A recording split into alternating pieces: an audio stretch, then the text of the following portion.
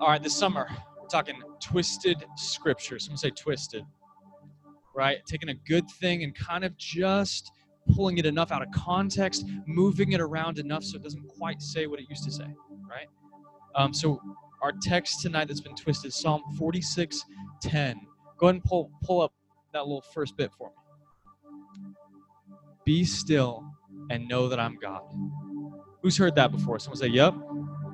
Okay, if you've heard it before, you know the emotion you're supposed to be feeling with that, right? You're supposed to be feeling,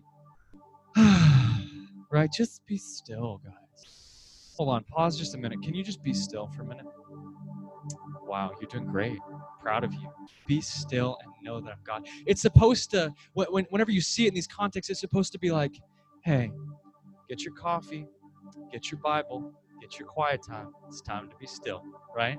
Like, it's almost this like hot cocoa moment of like warm fuzzies with Jesus.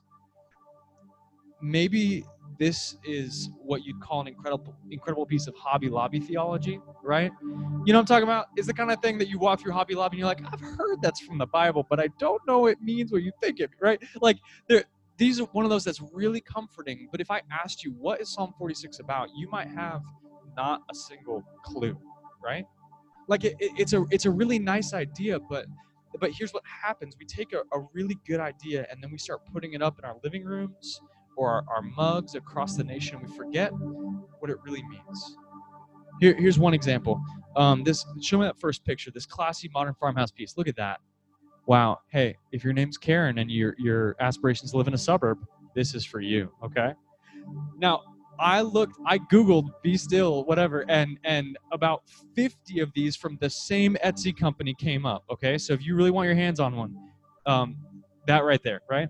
They didn't even put the ... to show you there's a little more to the verse. It's just that.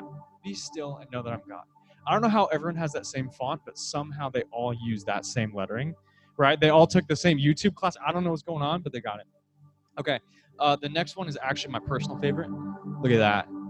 Yep. That's me in my quiet time right there, guys, right? I don't know why it's the back position, but yeah, look, it's majestic. You guys are like, the bros are like, the bro pad needs this, you guys. I've got to put this up in our living room. Look at that stallion. That's my spirit animal, right? Right where I have my quiet time, that horse is there, right? That costs like $75, way more than it should. Yup. Okay. Take a picture of your own horse, I guess. I don't know. If you really want your quiet time to be special, though, this classy number is for you. Go ahead and show me that. Look at that.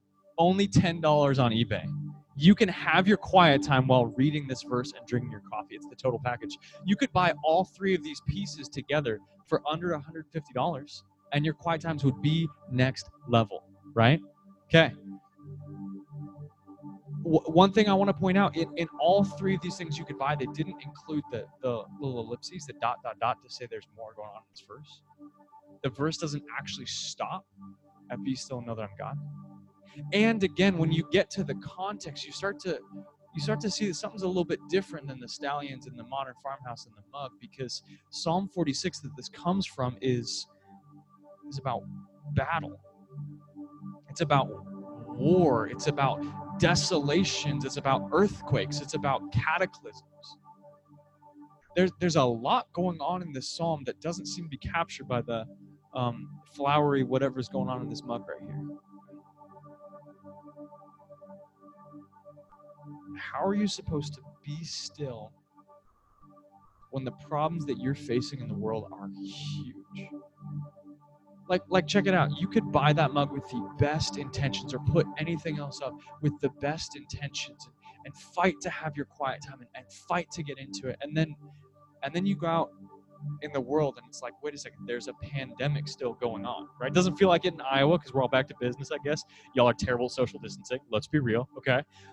I mean, for real. Like, there's a lot of social distance right in that row, I guess. But also, like, you guys know, there's this conflict, this tension in our country about true justice. People being oppressed and people being attacked. And I was talking with a police officer in our church today where he's a good dude that loves Jesus, and he's like, man, I don't know what to do right now. I was talking to another buddy who leads one of our Salt Network churches. He directs Salt Company in Minneapolis, and he's like, dude, I don't know what to do right now, right? I don't know if reading on my mug, "Be still and know that I'm God," can really solve the issues I'm dealing with, because I'm trying to be really still and I get out in the world and it's really hard. Thank you. One amen. And beyond the world, beyond the national scene, beyond whatever, like, you have some crap going on in your life, right? I don't know you, but you probably got some junk going on. Maybe it's that sin struggle that you've been fighting for so long, and the moments that you're still, you're just worried you're going to go back to that again. I was talking to a super good dude this week who he's been following Jesus for a long time, and he can't seem to quit porn. He knows the Bible, he loves Jesus, and he doesn't want this, and yet in his moments of trying to be still and quiet, old images and old struggles come back to mind. Maybe it is a sin pattern in your life that you're like, I don't know how being still solves this thing.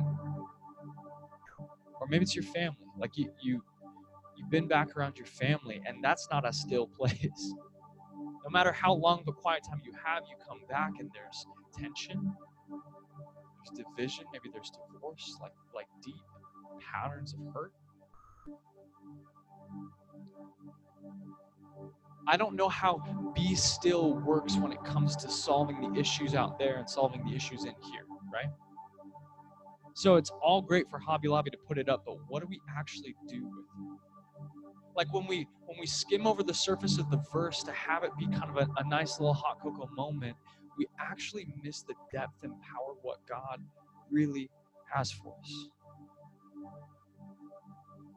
How are you supposed to be people who know how to be still and stay engaged in the mission of God? And there are people around the world that are dying without the hope of the gospel. How does me being still help them? How does it deal with our fear, or our anger, or stress, or anxiety? Y'all feeling that with me? Okay, it's good to be still, but how do I actually do this in a way that deals with the stuff in the world? Psalm 46 is actually going to be way more relevant even than the stallion poster, you guys. I know that's hard to believe, okay? But let's go there together. If you got a Bible, go to Psalm 46. If you don't know where that's at, that's okay. Table of contents is your best friend. Psalms is this ancient poetry songbook thing for the people of Israel. Like, they actually would publish their songs together in this big old book, and they would sing them together at different times. So maybe it was like public feasts or celebrations, but they would sing this stuff. What we're going to do is we're actually going to just take it verse by verse, like song lyrics, and walk through them and go, what is this saying? What's the picture here? What is this saying? And when we get down to verse 10, we're going to have a better grasp of what it actually means for you to be still with all the stuff going on, and how that helps us solve our problems. Does that sound good? Okay. Psalm 46. One low key here too. Okay. Here's your Hebrew poetry lesson. You ready? Turn on, like, put on your thinking cap, whatever. Hebrew poetry is a little bit different than our poetry. I don't know the last time you read poetry, but you listened to songs before, right? A lot of the time, songs work with rhyming, okay? Unless you're Post Malone, then it's like, better now, not around, better now, right? Like, you could just say the same thing again. But they would actually do that same kind of thing by repeating the same line and upping it a little bit, or they would do the opposite, okay? That's kind of how they would work out poetry. It was a little bit different in their culture than us. We're going to see that as we go through this, but we'll just walk through it together. Psalm 46, starting in verse 1. It says, God is our refuge and strength, a very present help in trouble. God is our refuge and strength, a very present help in our trouble. Maybe you have a footnote on very present help. Some of that is just like, he's been our tested help, right? He's here with us and he's been proved. God is our help. But someone say the word trouble. This song is about being in trouble and needing help, right? You don't go talking about how God is your help unless you need help, right? God is present and he's a refuge, he's a strength. Verse 2.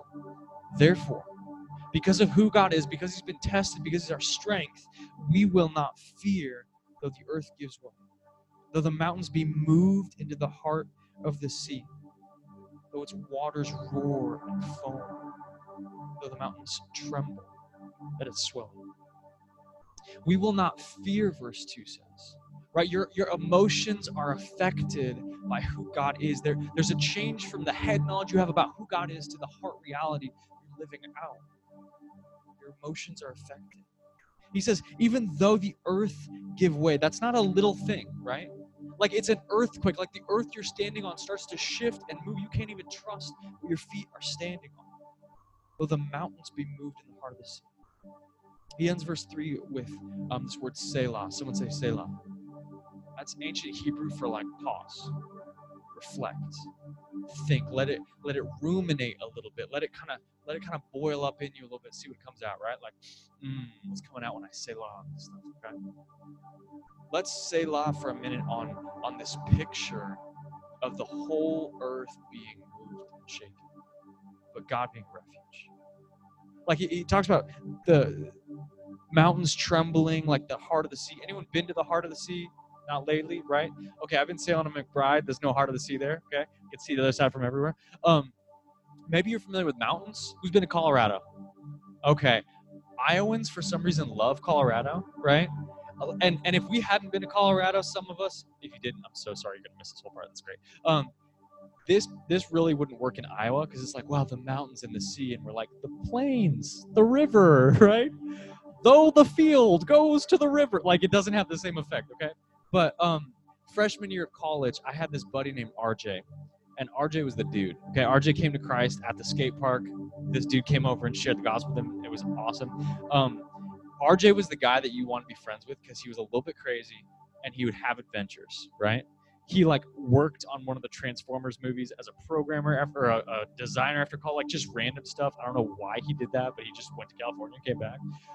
So RJ and I worked together at a coffee shop. We didn't do a lot of work, but we hung out at a coffee shop. And one time RJ's like, hey, I got this buddy Joel. Joel's this really tall, skinny guy. Joel's driving to Colorado, and this other guy's family has a cabin, and me and Joel are going to the cabin. Do you want to come with? When? I don't know, dude. Like next week. Let's go. Okay, RJ, let's go. Okay. That starts to roll around, and RJ's like, hey, man, I can't go anymore. And I've already committed. I've taken work off, and Joel and I, like, I don't know Joel, but we start talking. And so Joel and I talk, and we're like, well, we don't know each other, but we both want to climb a mountain, so let's go, right? Here's the deal. I closed up the coffee shop one night late, and Joel closed up the bar he was working at late, and we both hopped in his car around 11:30 at night and drove to Colorado. So we got to know each other by trying to stay awake at like 2 in the morning. I end up driving his like parents' SUV 99 miles an hour in the mountains trying to stay awake. Bad news bears. But we ended up going to climb a mountain, okay? All right, so we're climbing Mount Elberts. Mount Elbert is the tallest mountain in Colorado, tallest like this side, I think, of the west of America or something. I looked it up, but tallest mountain in Colorado. Colorado's got a lot of mountains. Elbert's the tallest. Been there, right? Joel and I are going to climb this thing. And Joel's a very tall dude. He's built like a rock climber. Very tall dudes sometimes struggle to climb mountains because they can't breathe so well, right? Not me. God designed me to be a little short and squat, ready to go. I can breathe fine. Joel was huffing and puffing and bent over double. He couldn't, like halfway up the mountain, he had to just turn around and walk by himself down while I'm like hiking up with the dude named G, whose house I was staying at. Didn't know him either. But so me and G get to the top of Mount Elbert, right? There are a few things in life that make you feel sweeter than climbing the top of the tallest mountain in Colorado, right? And looking out over all of it and be like, I am here. I have walked this mountain. There's no real climbing, it's mostly walking, but I've done it, right? I've accomplished this. But after the moment where you stop feeling like a big deal because you're a small man on a tall mountain, after that moment, you start to look around and you go, oh, this place is big, right? This is really big. And when I look at where I just came down, I'm not very big. In fact, there's some points along the way where you look over the edge and you're like, oh, that's a big drop. And if I fell down there, I would die. Like, I'm not okay. I feel less secure about my What the psalmist is trying to say is like, picture yourself. Maybe you haven't been to a mountain, but the tallest building you've been to the top of, you look around and everything looks small and you feel big, and then all of a sudden you realize, no, you're still like really small, and the world is a very big place. And imagine that whole world shaking. Like the mountains falling in the sea. In ancient Israel, they were surrounded by mountains, and the sea was kind of this force of chaos and power. It's like us little people on the top of this mountain. If this mountain shakes, we don't stand a chance. The mountains falling into the heart of the sea. It's like the earth being swept clean like a dirty dish. We would not stand a chance. There's reason to be afraid if things like that go down, but verse 2 says, therefore we will not fear. Why? Why therefore? Because God, the one who made every mountain, the one who made the seas, he knows the top and the bottom, he knows it all. That God is our refuge, our strength. He's our present help. The biggest kind of cataclysm he can think of, this psalmist as he's writing it, he's going, even that I wouldn't be afraid because God is that big. Maybe some of you need to hear that because the news has been making you feel really small and really scared.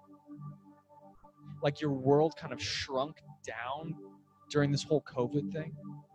You lost some freedom and opportunity and maybe job, and maybe you're not sure what college is going to look like. Your world shrunk down and you realize, I'm not that big. God is that big. He is huge. He is over all of it, and that truth begins to affect our emotions. Look at verse 4. The next kind of stanza, the next verse of this, he flips real quick to another location. He says, there's a river whose streams make glad the city of God, the holy habitation of the Most High. A little Bible nerd trivia. When he says city of God, he's talking about usually Jerusalem. There's not a river in Jerusalem. So when he says there's a river that makes glad the city of God, does he just like not know? Did he forget? Right? Like we're from a little river town here, so we kind of get rivers, and there's no river here. You don't just make up a river in your city, right? He's thinking about this picture of the Garden of Eden as God's city. Like this ideal city, God dwells there with his people. It's not this earthly one. There's a city coming. We'll get there way towards the end of this message, but it's not a tangible physical city. It's actually a spiritual reality he's talking about, right? Because when he says if the whole earth gives way, he's saying, man, our hope isn't just some walls we find ourselves in. Our hope is a person. It's God. He's our strength. Look at verse 5. God is in the midst of her. She shall not be moved. This her, that's the city, right? God is in this city and she shall not be moved. God will help her when morning dawns. Okay, if you're waiting for morning to dawn, what time of day is it? Say it loud and proud if you know it. Night. Someone say night. That was a trick question, okay? What's before dawn? It's nighttime. Okay, y'all are smart people, but you got to keep up a little bit, okay? I'm in adult ministry now, so I might play some brain games with you.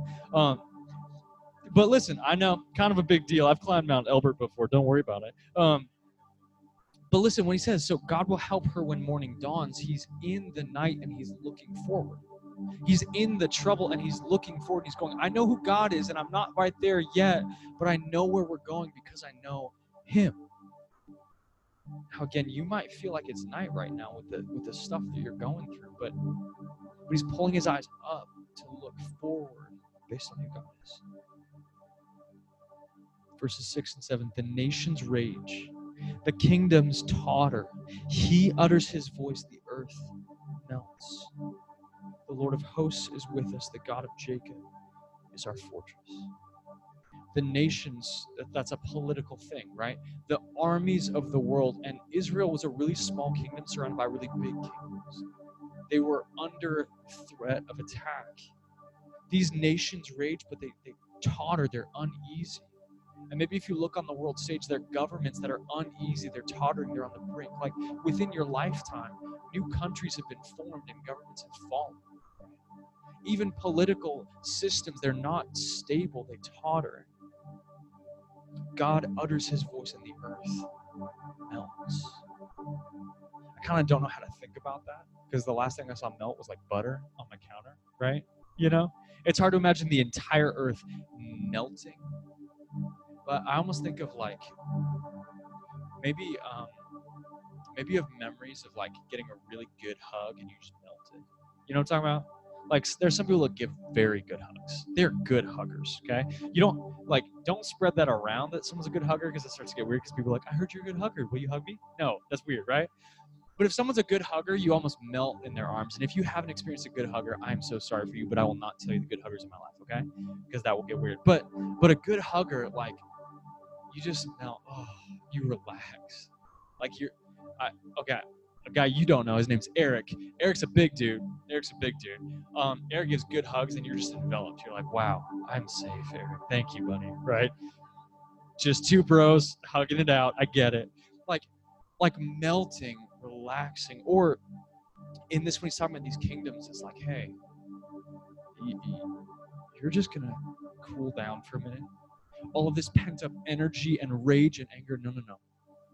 Just calm down. When God utters his voice, the earth melts. When he speaks, he's a speaking God.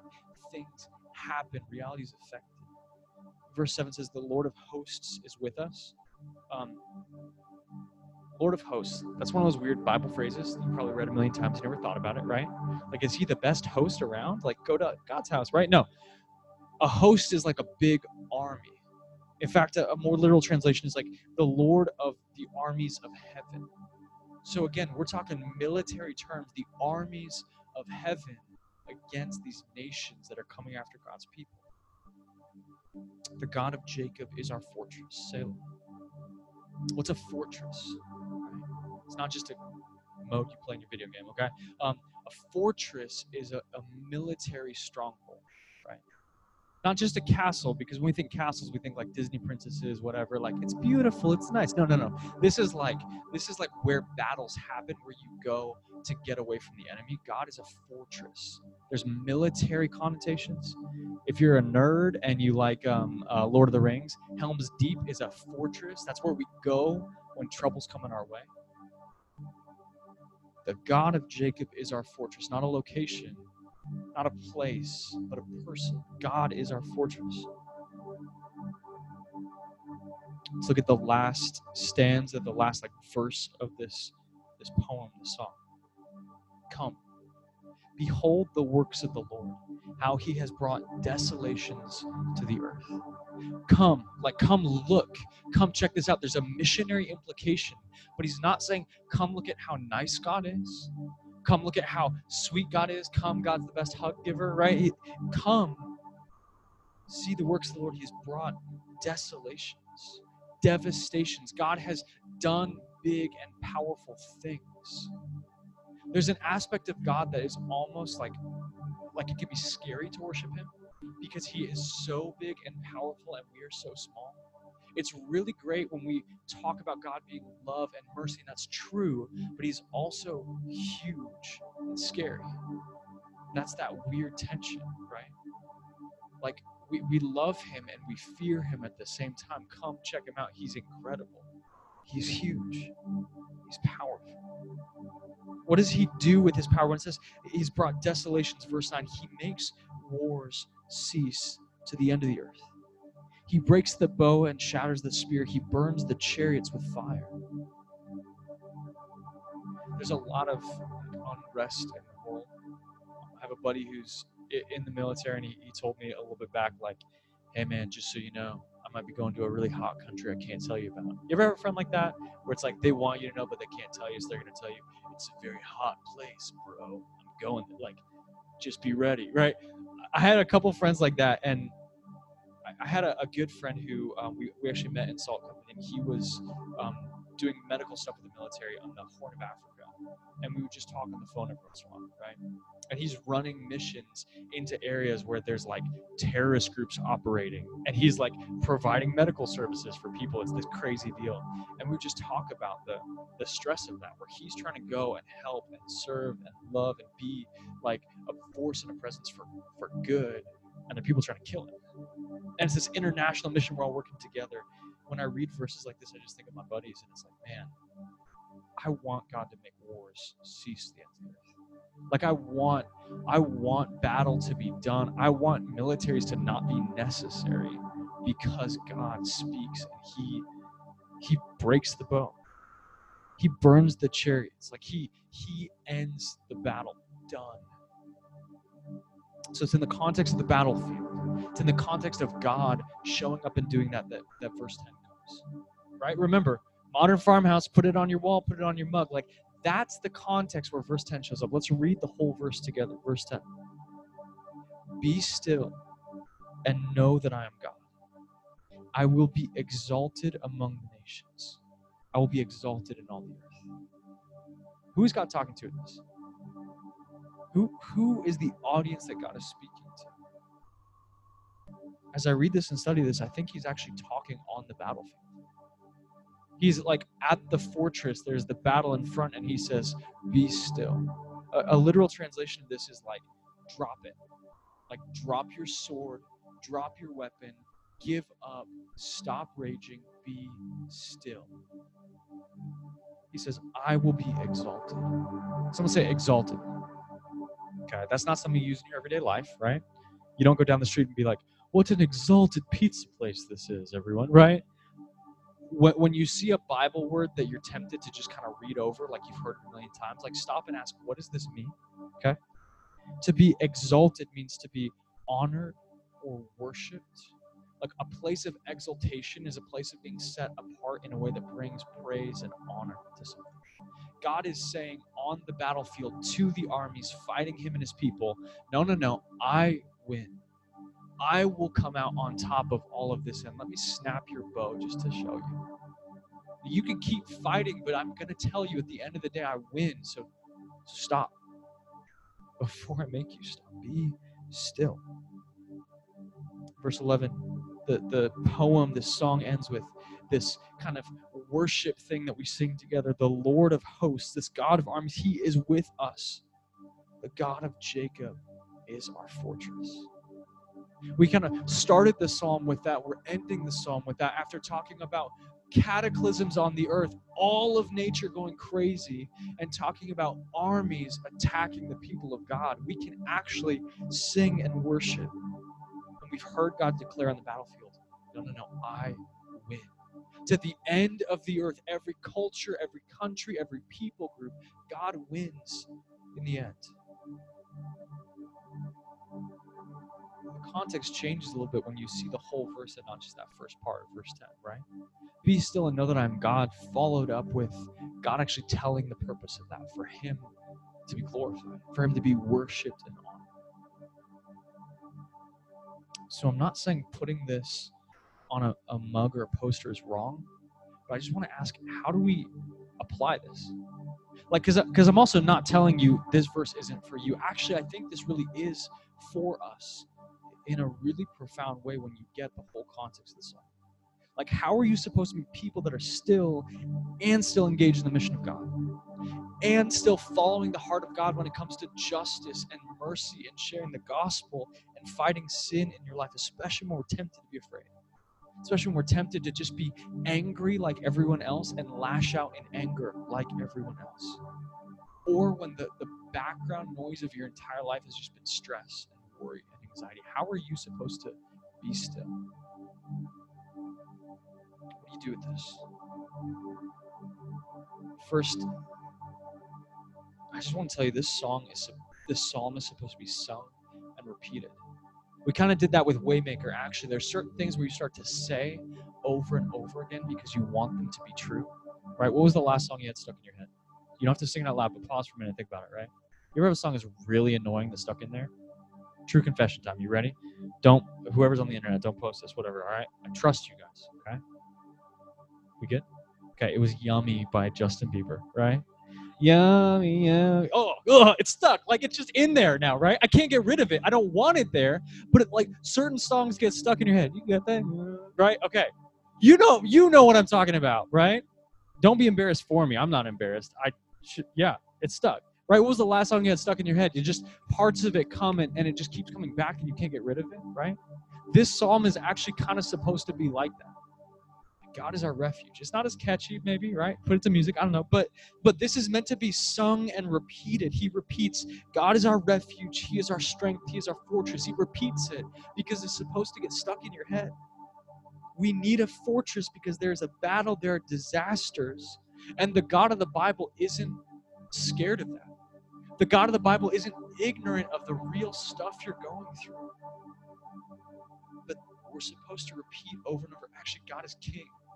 And he wins in the end. And we repeat that until it becomes an earworm stuck in our heads. So what do you do with this?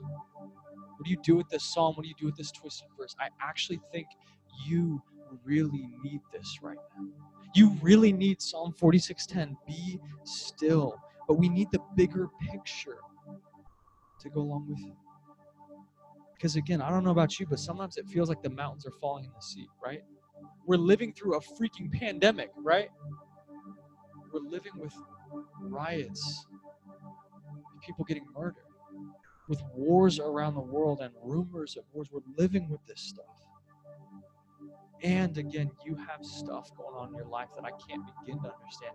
The depth of pain some of you are going through. And the secret struggle that you feel like you can't bring up in connection group. Like maybe you haven't gotten into connection group because you actually don't know how to begin unpacking the stuff in your life. The deep-rooted sin that has you just ashamed and worn out. Or the family stuff that you don't even know how to talk about.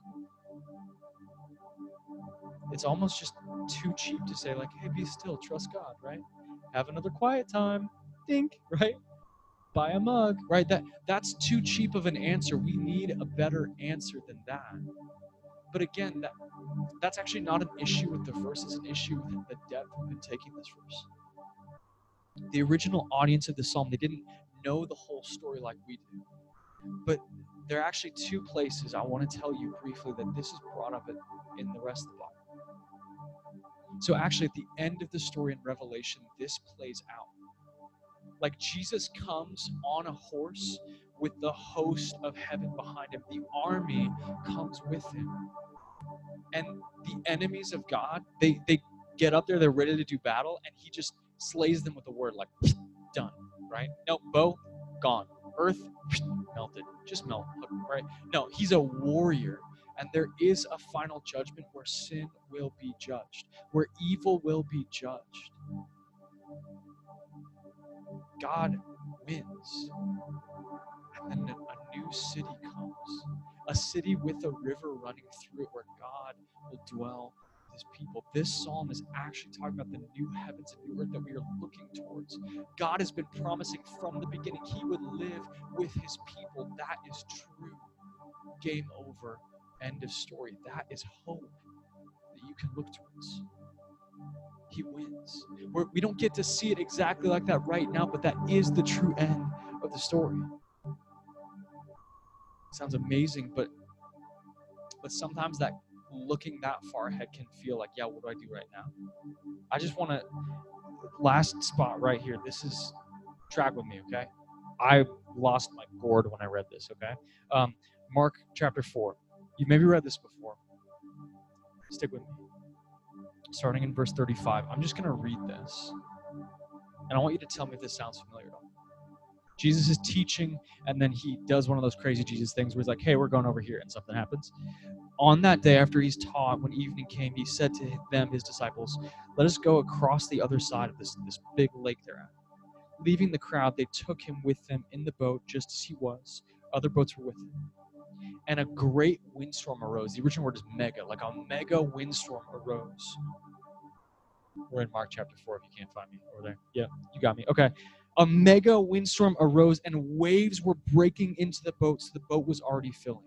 Right? The sea is roaring and raging, and these people are like, we are going to die. Game over. We are small, and this storm is mega. It's big. But he, Jesus, was in the stern, asleep on a cushion. He's asleep. He's passed out. He doesn't seem to care.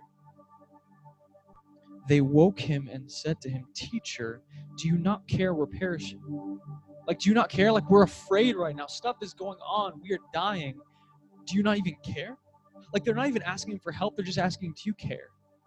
And again, maybe you've been asking God right now, not even for a specific prayer request, but God, do you even care about what I'm going through and where I've been, what's happening? And he awoke, and he rebuked the wind and said to the sea, Peace, be still. And the wind ceased. There was a great calm, a mega calm. There was a mega storm in the same Greek word. There was a mega calm. right? Jesus does what happens in Psalm 46. He says, no, be still. Verse 40, he said to them, why are you so afraid? Have you still no faith? And they were filled with a great fear, a mega fear, and said to one another, who then is this that even the wind and the seas obey him? You guys know what a rhetorical question is, right? There's no answer after this because they kind of know the answer. Like, who can tell the storm to be quiet and it does that? The guy who made storms. Like, this is no regular teacher. This guy can control the elements, and as good Jewish boys, they understood that means he is God. Be still. And it provokes in them a response, no longer fear of the storm, but actually fear of the guy that can calm the storm. And I hope a little bit of peace that they're in the boat with the guy that can calm the storm, right? Yo, you can get a boat with me anytime, man. You got it, okay? Jesus says, peace, be still, and it is still. Just like in Psalm 46, God shouts his victory over the nations, and the people receiving the psalm, they sing about it. Jesus says, be still to the storm. He's talking to the storm, but he's also kind of talking to people, right? Actually, when you lean into Psalm 46, you hear God shouting over the battlefield, I will win. He's doing that for you to hear him as well. You need to hear God shout over the battles in this life, in your life, in this world. I will win. Be still. Give up your swords. You can put a bow on it and say the foundation of our peace is God's rule as king. The foundation of our peace is God's rule as king. Let me just apply that real quick to us. For some of you, you don't have peace because you don't know the king. Like, you need to surrender. You are part of the nations fighting against God, and you might be dancing around this religion thing, but God wants you to surrender, not just try harder. You need to meet the king that actually wants to be your fortress. And he came in flesh. Jesus is God in flesh. When he says, be still to the storm, he turns and looks at you and goes, hey, are you in the boat with me? Will you let me be your refuge, or are you going to try to do it yourself? Surrender. Like, that's the word you need to let him be king and you actually be a subject of a good king. And he proved he's a good king by dying for you. The biggest storm in your life is not the pandemic. It's actually your sin and offense against a holy God. You have sinned against God more than anyone has ever sinned against you. And I know there are hurts in your life that you're going, yeah, but what about this? What about this? All of your sin actually is an offense to God because he made you, because he loves you and he wants a relationship with you, and you stiff-armed him. You need to surrender and find out he gives really good hugs. And find out actually he paid a great price for you to be his, for you to find him to be your fortress. Not your religious behavior, not your friend circle or your popularity or your future or your grades. He actually is a real fortress. Will you surrender to him? For those of you, you need to actually learn how to be still and let that marinate a little bit. Let that Selah in your life a little bit. We are not a very still people. We struggle to be still. We are very good at being distracted, right? I heard this thing. It's like a Pavlovian response. Y'all know who Pavlov was? Okay, he had the dogs. It's like ding ding, salivate, let's go, right? Okay, if you don't know that, ask Sage about it later.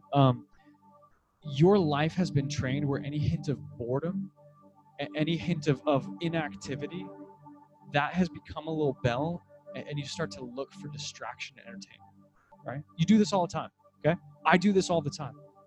It's very hard to have a quiet time when my phone is dinging and going off, right? I'm missing things, right? I'm trying to read even during Salt Company. It's like, TikTok is telling me there's some things to see, so I'm just later or now, but later. I'll go to the bathroom. I'm sorry. Yeah, okay, right? Like that happens all the time. You actually need to fight to cultivate some stillness so that you can fight your fear with who God is. Like, that's hard work. I've talked too long already, but I could go on a ramble about this. You actually need people in your life who are going to help you learn how to be still. That might mean putting your phone away until you read your Bible. Like get a paper Bible. That might mean picking a day of the week and choosing to have a digital Sabbath. That's not like in the Bible, but that might be really helpful for you, where you have no screens and no technology, and it's going to be really difficult. Like it's going to be very hard, but it's actually worth it because first you're going to see the fears and the stresses come up in your life. And then hopefully the refrain, the yummy, yummy comes in your head and you go, be still, God, you win the battle. Like this fear, this stress, this anxiety, what am I missing? What's going on? No. Like God wins the battle. Pick one fear or one sin struggle in your life. Pick one, the one that you confessed most recently or you should have confessed. Pick one of those, and if you're struggling to find one, ask a friend. That's scary, right? Pick one that has you stressed out and angry and tied up in knots, and allow God to shout, be still over that fear. Like allow him to do that and let him do that often, and again, create space in your life for him to do that through reading your Bible, through set aside times of undistracted prayer, through going for a walk without your phone, but with a verse that you're memorizing. Maybe you need to memorize all of Psalm 46:10 to be in your heart and your mind. Maybe it means listening to worship music or memorizing scripture or protecting space or especially learning to preach the gospel to each other. It's another message there. The gospel is not the ABC, the Christian life, it's the A to Z. When someone confesses fears and struggles in connection group, you don't tell them it's going to be okay. You tell them Jesus wins. That is hope. That is better. You are very small on the mountain, but I know the one who made the mountain. He loves you and he died for you. There's so much to unpack in how you do this, and it is hard work. But I want to leave us actually with the clearest thing to do is worship this God. Like we get to stir our emotions based on the truth that we know. We need to do the therefore thing of this because we've seen how big God is. You're small and your fears and your worries are very big, but God is bigger. The things you're going through are very real, but God is more real and he wins in the end. So be still. Know that he is God and he will be exalted. He will be praised and worshipped across the whole earth, including in your life. We know the end of the story and we know the one who wins. And imagine if you were a person that actually lived like Jesus wins. Like imagine if that happened. Imagine for a minute the emotion you would feel if you actually went to God as your fortress instead of going to distraction or anger or fear. Imagine that. Imagine how attractive that would be to the world around. Like that, the verse in Psalm 46 says, "Come, behold the desolations God has done." You might actually begin to worship in a way where people come and ask you what is going on. Or you tell them because you're just singing it to yourself over and over, and you say, "Come look at what God's done in my life. My fear, actually, he desolated it.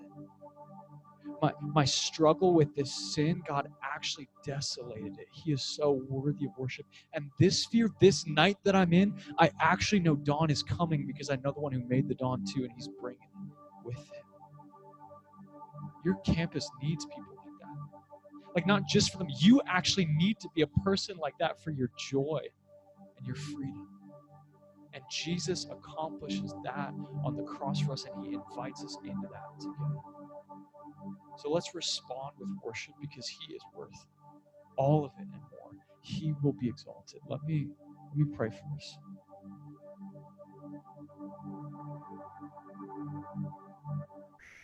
Spirit, in this moment, please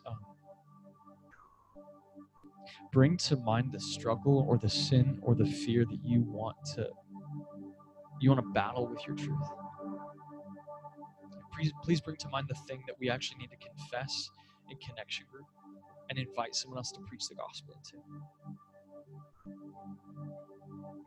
Please bring to mind the places that you want us to actually start carving out space to be still. Help us move this truth from our heads that God, you are our refuge, you're our present help, you're tested and proven. Help us move that from our heads to the spaces of our hearts where we've been afraid and angry and distracted and stressed out.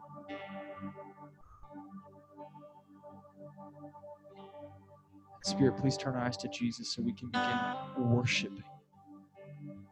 He will be exalted. Jesus will be lifted up, and men and women from all across the world will sing, He is worthy. Yeah, let that be the refrain of our hearts and our minds starting tonight, going on from here, and help us to fight knowing that you have won the victory. Jesus, we pray all of this for your glory in your name.